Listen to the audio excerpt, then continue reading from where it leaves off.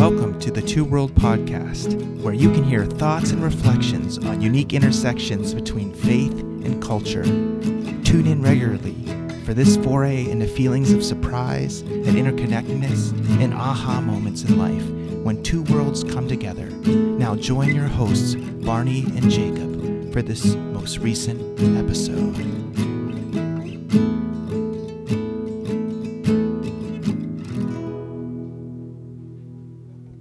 Hello, everyone, and welcome to another episode of the Two World Podcast. I have the honor of getting us started today, and I am Barney, and I am joined with my co-host, and he is Jacob. And it was at this time last year, a year ago, the Friday before Easter, that Jacob and I just by chance had the notion to look together at a psalm and Psalm 22 and see what it spoke to, how it spoke to us, and look at some of the nuances within the words and the wording, and especially with the Hebrew scripture, and take kind of a deep dive into that scripture. And I really enjoyed that, and I thought it was a nice addition, a nice kind of episode on its own within our podcast. And I wanted to do that. Jacob and I talked about the idea of doing that again today with a different scripture. And so today we're going to be looking in the New Testament and looking at John and the end of John. And we'll take some time to read it together and take some time to look at the meaning of how it speaks to us, and maybe some of the symbolism that we can take away from the wording. And of course, look at the message in itself, especially in light of Easter, which is just coming up in a few days. So Jacob, why don't you, this whole week, these whole past few weeks, I've been thinking to myself as I've been reading along in the Bible on my own, thinking, I wonder what scripture Jacob's going to choose. Is he going to choose something? I know it's going to be New Testament. Is he going to throw a curveball and like pick something from First Peter, or is he going to go from one of the Gospels, or what will it be? So how is it that you decided to choose the 20th chapter of John? We have been talking about doing a series on doors in the Bible, and it all started with an art project that someone from our church created, Jen Kinbaum, who Barney and I will have the opportunity to interview soon about that. But she created this art project of a door, and it was displayed at a recent meeting of the Ohio Conference of the Mennonite Church. And it was meant to inspire thoughts about being open and trusting in God, and how does God open doors, or what does it mean when we see a closed door in our life, and what is all the potential of a door. And so that got me thinking about today and our opportunity to reflect on scripture. And in the passage we'll be reading today, there are two important doors, so to speak, and we'll be reflecting on how they relate to the individuals in the story itself, and then how more broadly we can relate the story to our own lives. And then this scripture is also going to be used this Sunday for our Easter worship service, and it's going to be the start of this series on doors. So I'm really looking forward to exploring this with you, Barney. Mm-hmm. And I'll go ahead and share my screen, and it has the opening of the passage here. And Barney and I talked about taking turns as we read through the passage. So Barney, if you'd be willing to get us started. Sure. Okay. We'll start off at verse 1 here. Early on the first day of the week, while it was still dark, Mary Magdalene went to the tomb and saw that the stone had been removed from the entrance. So she came running to Simon Peter and the other disciple, the one Jesus loved, and said, "They have taken the Lord out of the tomb, and we don't know where they have put him."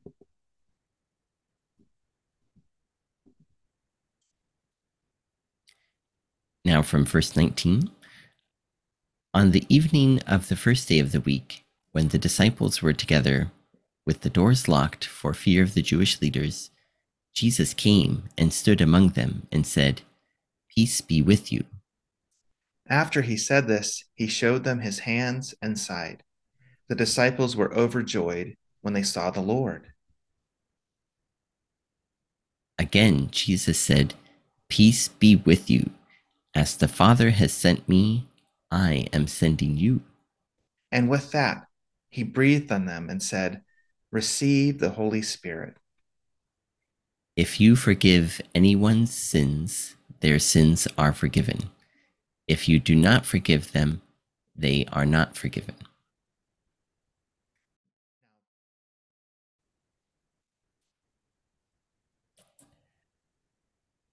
And now, verse 24. Now, Thomas, also known as Didymus, one of the 12, was not with the disciples when Jesus came. So the other disciples told him, "We have seen the Lord." But he said to them, "Unless I see the nail marks in his hands, and put my finger where the nails were, and put my hand into his side, I will not believe." A week later, his disciples were in the house again, and Thomas was with them. Though the doors were locked, Jesus came and stood among them and said, "Peace be with you." Then he said to Thomas, "Put your finger here. See my hands? Reach out your hand and put it into my side.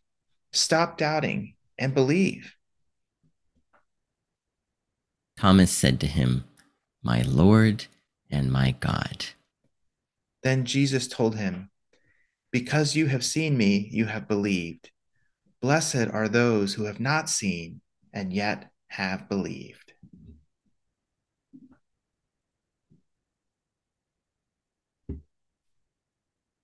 So you might have wondered, why did I jump from verses 1 and 2 all the way to that later part of the passage? And there's so much in the story, and the early part is really good. It's hard to pass that over because typically we read the earlier part for the Easter story. I thought it would be kind of an interesting twist to focus on the later part. And I mentioned before we got started that there are two doors in the passage. You might not have picked up on those. And so I just want to highlight them real quickly. If you think of the first door as being in the early verses of the doorway of the tomb, Mary went to anoint the body of Jesus and found that the stone had been rolled away from the front of the tomb. She was expecting for the stone to be there, and it wasn't. And when she looked in the tomb, it was empty. And so that's the first door that kind of sets up the story. And where we left it before we jumped to the later part of the verses was with her report to the other disciples. Like, they've taken the body of Jesus. We don't know where it is. And this sense of like, how do we interpret this open door that we weren't expecting to be open? Like we were coming thinking it was going to be one thing and it was another. Where's Jesus? And so then I jumped over the answer to that because the part of the passage is when Jesus appears to Mary. Part of the passage is when the other disciples go to the tomb, they see it empty, and then they start to wonder and to believe, could it be? And then we jump to the part of the passage where he appears to them again behind the second door, which is the locked door of the building where they're staying because they're afraid. And so, what does that mean? That these doors kind of represent our own human expectation and struggle, and that Jesus is not limited by them. He comes in even though the door's locked, and he appears to them. So we have some time today to reflect on that. And just as we're going to get started, I thought it might be interesting to have a visual. And so when I was a student in the year 2000, I studied abroad in Israel, and I had the opportunity to visit a pilgrimage site that remembers the garden tomb and burial of Jesus. And so I wanted to share some pictures from that right now. So let me go ahead and pull that up. Just take a minute here. This is the outside of the garden tomb, and it's in a beautiful area where lots of plants and flowers are surrounding this area. And walking through the garden area, it's quite peaceful. And then you come to this spot where there's that open doorway. And when you approach it and you look in, this is what you see on the inside. You see this empty burial place. And I think for many people, that's quite an experience to see that empty doorway, open doorway, and to walk in and see the empty burial place, and just to remember the story and to think of what that must have been like for Mary and the early disciples to go and see an empty tomb after the tragic death and crucifixion of Jesus. What would that mean for them? Because we didn't read it, but earlier in John, it talks about how they didn't understand that Jesus was going to rise from the grave. That part of the message hadn't been fully comprehended or made it through to them. And so to see this tomb empty as it was meant something very powerful. So, um, so I've shared a lot here right now, Barney. I want to Mm-hmm. stop and give you a chance to Mm-hmm. respond. Yeah, actually, I would like to just ask you one little quick question about that as well.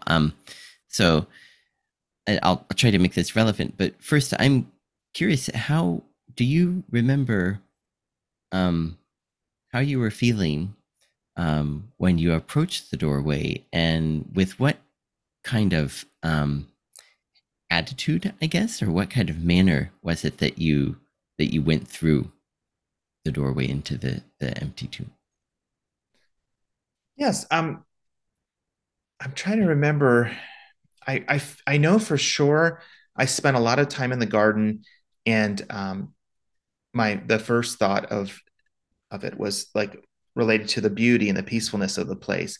But I definitely remember as I walked in and approached the door and then walked inside, I was definitely quiet and reflective, and it felt like a solemn but special moment to Mm-hmm. me. Um, it's interesting because in Israel, there are two sites that you can visit that are Mm-hmm. dedicated to the burial of Jesus. One is the Church of the Holy Sepulchre, which is this fourth century Byzantine cathedral that has multiple layers. And then you walk in and go down all these stairs. And then in the basement, essentially, there's this an ornate um, area that's set up to commemorate the the burial of Jesus. So I remember when I went in that one, I had Mm-hmm. much more of a sense of the somber, Mm-hmm. the tone of the story of the death and the loss. It's a darker area. The tones and the colors surrounding you are darker, and so there was more of a feeling. And when I was there, I was also quiet and contemplative there, but it felt heavy. But then in Mm-hmm. the garden tomb, the other location with the where these pictures were taken, I there was a sense of more like hopefulness and lightness, and there was more bright light, and maybe since I know the rest of the story from the scriptures, Mm-hmm. it was Mm-hmm. kind of highlighting that to me, like, oh, like this is such a beautiful reminder of what happened after the death Mm-hmm. of Mm-hmm. Jesus when he rose again, and the new life and the beauty of that surrounding me. And so to answer your question, I was quiet and contemplative when I went in, but there was a little bit of a subtext or a feeling of Mm-hmm. joyfulness too and beauty when I Mm-hmm. entered in. So if that makes sense. So. Yeah. So I'm thinking about this in terms of exactly like you say, how we know the rest of the story. We know how the story ends, and then I'm thinking about um, right after the scripture that the part that we didn't include today. I'm thinking of Peter and John, and we see again. So soon after John enters the tomb, it says that he saw and believed, but it as in believing what Peter and Mary had said, as in, oh yeah, it's empty, because I think just a few verses after that, there's a parenthesis where it says, yet they didn't understand because the Holy Spirit hadn't been given to them, so he didn't really believe in what was happening with Jesus yet. But um, we see in Peter this kind of, I don't want to say recklessness, but this he really acted. was a man of action. He didn't hesitate to walk on the water. He didn't hesitate to say, you are the Son of God. You are the Christ. And in this time too, he didn't hesitate to go right into the tomb and see for himself with his own eyes. But it says that John was a little hesitant, even though sometimes we get the sense that maybe John was, he was the disciple that Jesus loved. Maybe is he kind of a little bit more mature? Is he a little bit more attuned to what's happening around them? And we see this kind of gung ho ness about Peter, and I wonder how it would feel to approach this garden tomb and then just burst right in the same manner Mm. that Peter did. Um, but and then he did that without knowing the rest of the story at that time. And I think that's pretty neat. And when you were explaining about your thoughts on doors and this being an open door and people arriving there, expecting it to be closed, Mary and the other women who were with her were thinking, what are we going to do about this big giant stone that's in the way? How are we going to get it out of there so that we can anoint the body? And then their world is turned upside down with an open door of all things. A lot of times in our lives, we think that we are approaching things with an attitude of, the door is going to be open. I'm ready for this. And then we think, the door is closed. And we have kind of an opposite that kind of, we feel like negatively things are happening to us. But in their case, it's exactly the opposite, but they didn't know that it was such a positive at that time. They were confused. They didn't know what to do. And they thought that things were worse than they had imagined. Now the body's gone. And what are we going to do? And so this we can look at this open door in so many different ways, and how the disciples and the people in the story reacted to it. It's just so interesting, I think, in so many ways. Um, It really is interesting. The the open door, because it is a surprise, it's hard to interpret. And what does it mean that the body's not there? Um, and it's so interesting that that door was open and it caused confusion. And then we didn't read, like, there is part of the next phase of the story where Jesus appears to Mary before the part that we read of him appearing to the disciples. But even with him appearing to Mary, it didn't resolve all of the questions for the other disciples, because we find the part that we read, they're still locked away in mhm, survival mode, so to speak, because they're afraid, and they're in this building, this home, and that's when he appears to them again. And so there's something about that fear and the locked door that speaks to me. It's like they all assumed the tomb would be sealed, and it wasn't. And then they all assumed that they were in danger and that they needed to lock their doors and be closed up. And then in the midst of that, Jesus appears to them. And there's something about that that's quite powerful for all of us, because I think it parallels. So whenever we go through a hard time in life, we have certain expectations of what will happen, perhaps, and how we're going to get through. And we can go into survival mode and we can lock our doors. And how does God meet us in that place? In the story, I think it's interesting that there's two parts to him appearing. The first part where he appeared to a number of the disciples, and then the second part where he appeared also to Thomas, because Thomas wasn't there the first time. And I shared about this scripture with our men's group this past week, and we talked a lot about Thomas and the idea of doubt. And several of the people were questioning, like, wouldn't we be the same way? mm, Like, if we hadn't seen this, if we hadn't been there when Jesus appeared, wouldn't we be asking hard questions? Because according to our view of the world and understanding of things, like, if a person dies, we wouldn't expect them to be able to come back. You know mhm, what I mean? mhm, So um, mhm, uh, it's interesting how Thomas kind of stands in the story for maybe even us today with the question of, like, how could this be? And I want to really see it to understand it and believe. And then um, there's that moment where Jesus actually lets Thomas touch him. And it's through this touch of Jesus that his whole understanding is changed, and his doubt then becomes this incredible expression and statement of faith and belief, my Lord and my God, which is a deep statement about who he believes Jesus to be and understands him to be. And so, like through the touch of Jesus, the doubt is transformed into faith. And so, I guess I kind of wonder, like, what do you think of Thomas in this story, and what do you make of his doubt? Can you relate to him?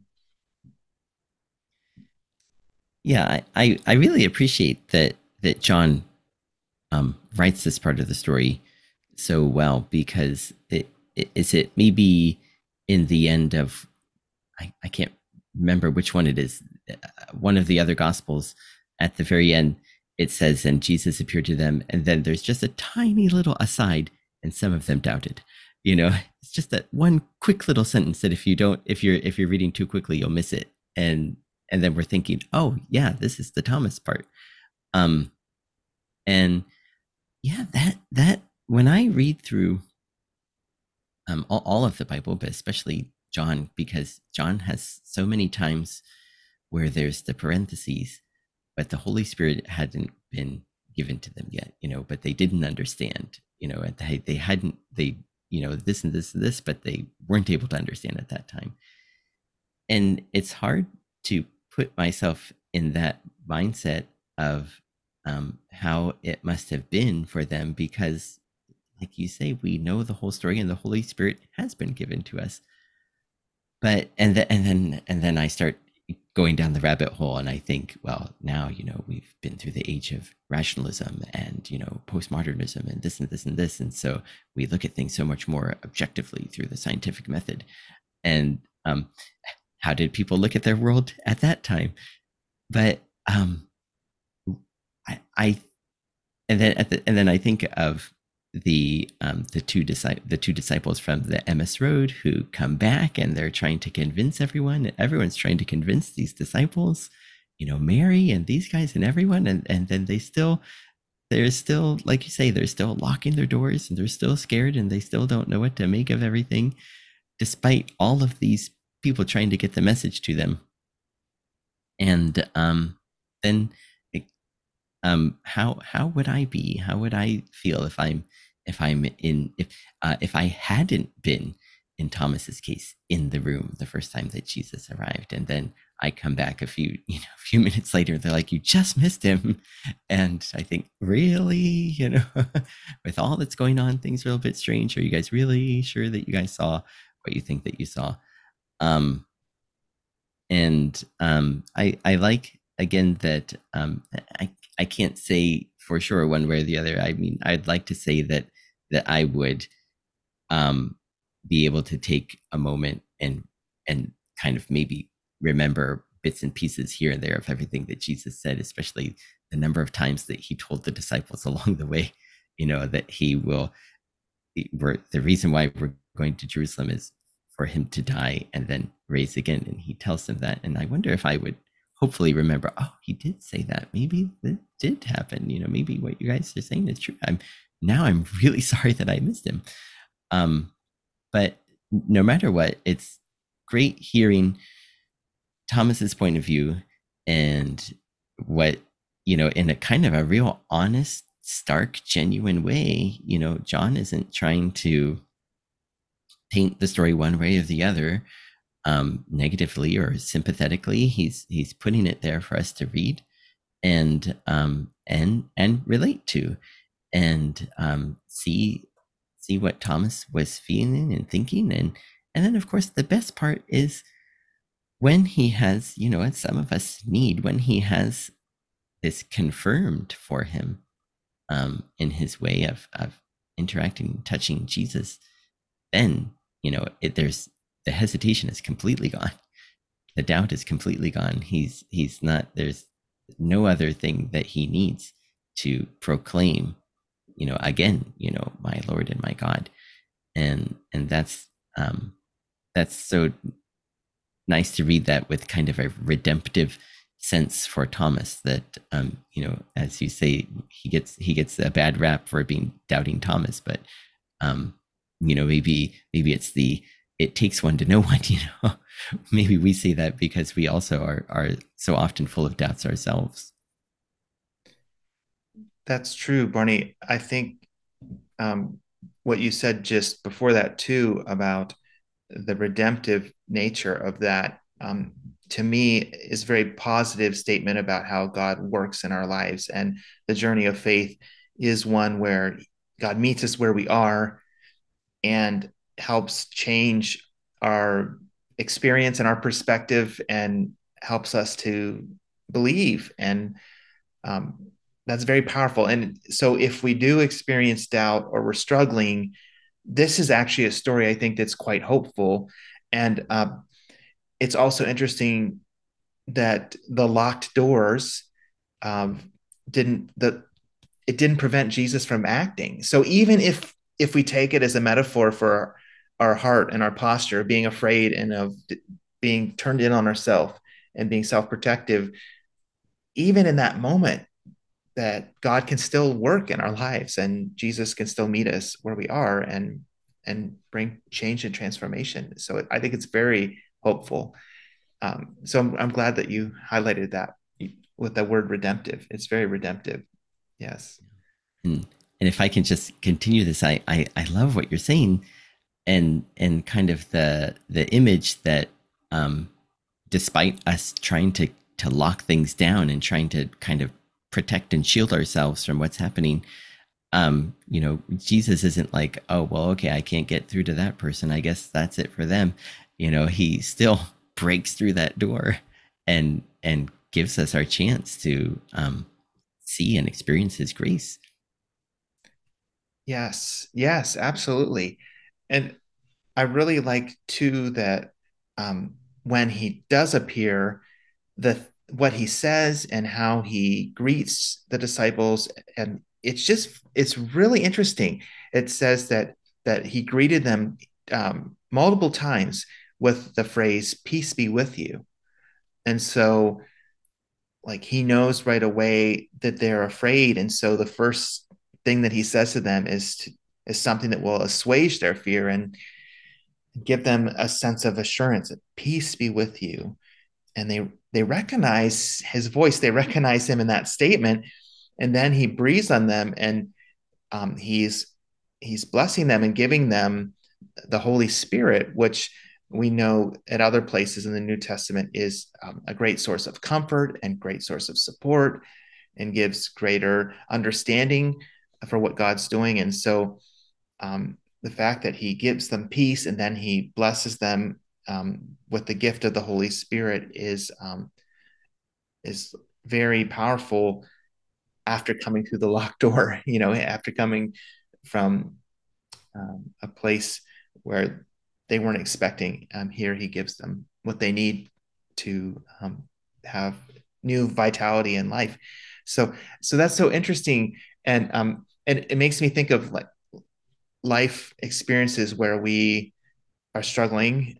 Maybe something hasn't turned out how we thought with a relationship or with our career, or it could be a faith struggle itself. Like we could be even doubting something that we've been taught or that we've believed throughout our life. But in all of those situations, I think Jesus can see us in our need.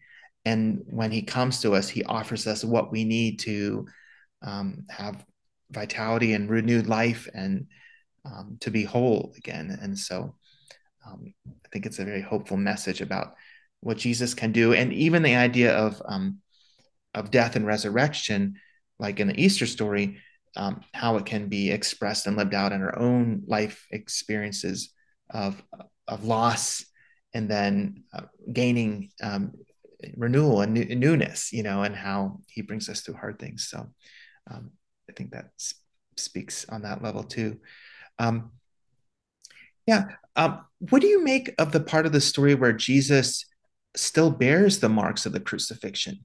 Because we know, like, God has the power to heal, and he could have easily healed the body of Jesus. But when Jesus appears, he still bears those. Like, why do you think that would be part of the story? Yeah, this is something that I've also thought about. So in terms of when Mary sees him and thinks that he's the gardener, and I think how how did she mistake him so readily? This person that she'd spent so much time with, how didn't she recognize him? And was it that she wasn't expecting to see him, or was it? I remember Kimiaki Sensei once proposed the idea that during when in the resurrection we're given a new body, and that's why she and like the disciples from Emmaus on the Emmaus Road didn't recognize him because he was looking differently. But then um, when he appears again to Thomas, and like you say, he still has his wounds, and is was that had they always been there, or was it something that Jesus was able to show him, to kind of reinstate or bring them back to show them just for Thomas's sake at that time? It's it's a lot of questions, and and I don't think that, I mean, if I had to give an answer that, of course, there's no way that this is an expert answer at all, but I think that would be why, for Thomas's sake, to help him believe. I mean, to fulfill, Jesus wasn't there, but of course Jesus knew the conversation that he was having with the disciples. He knew that that was what Thomas had stated and what Thomas needed. And so Jesus came and gave him exactly what he needed at that time.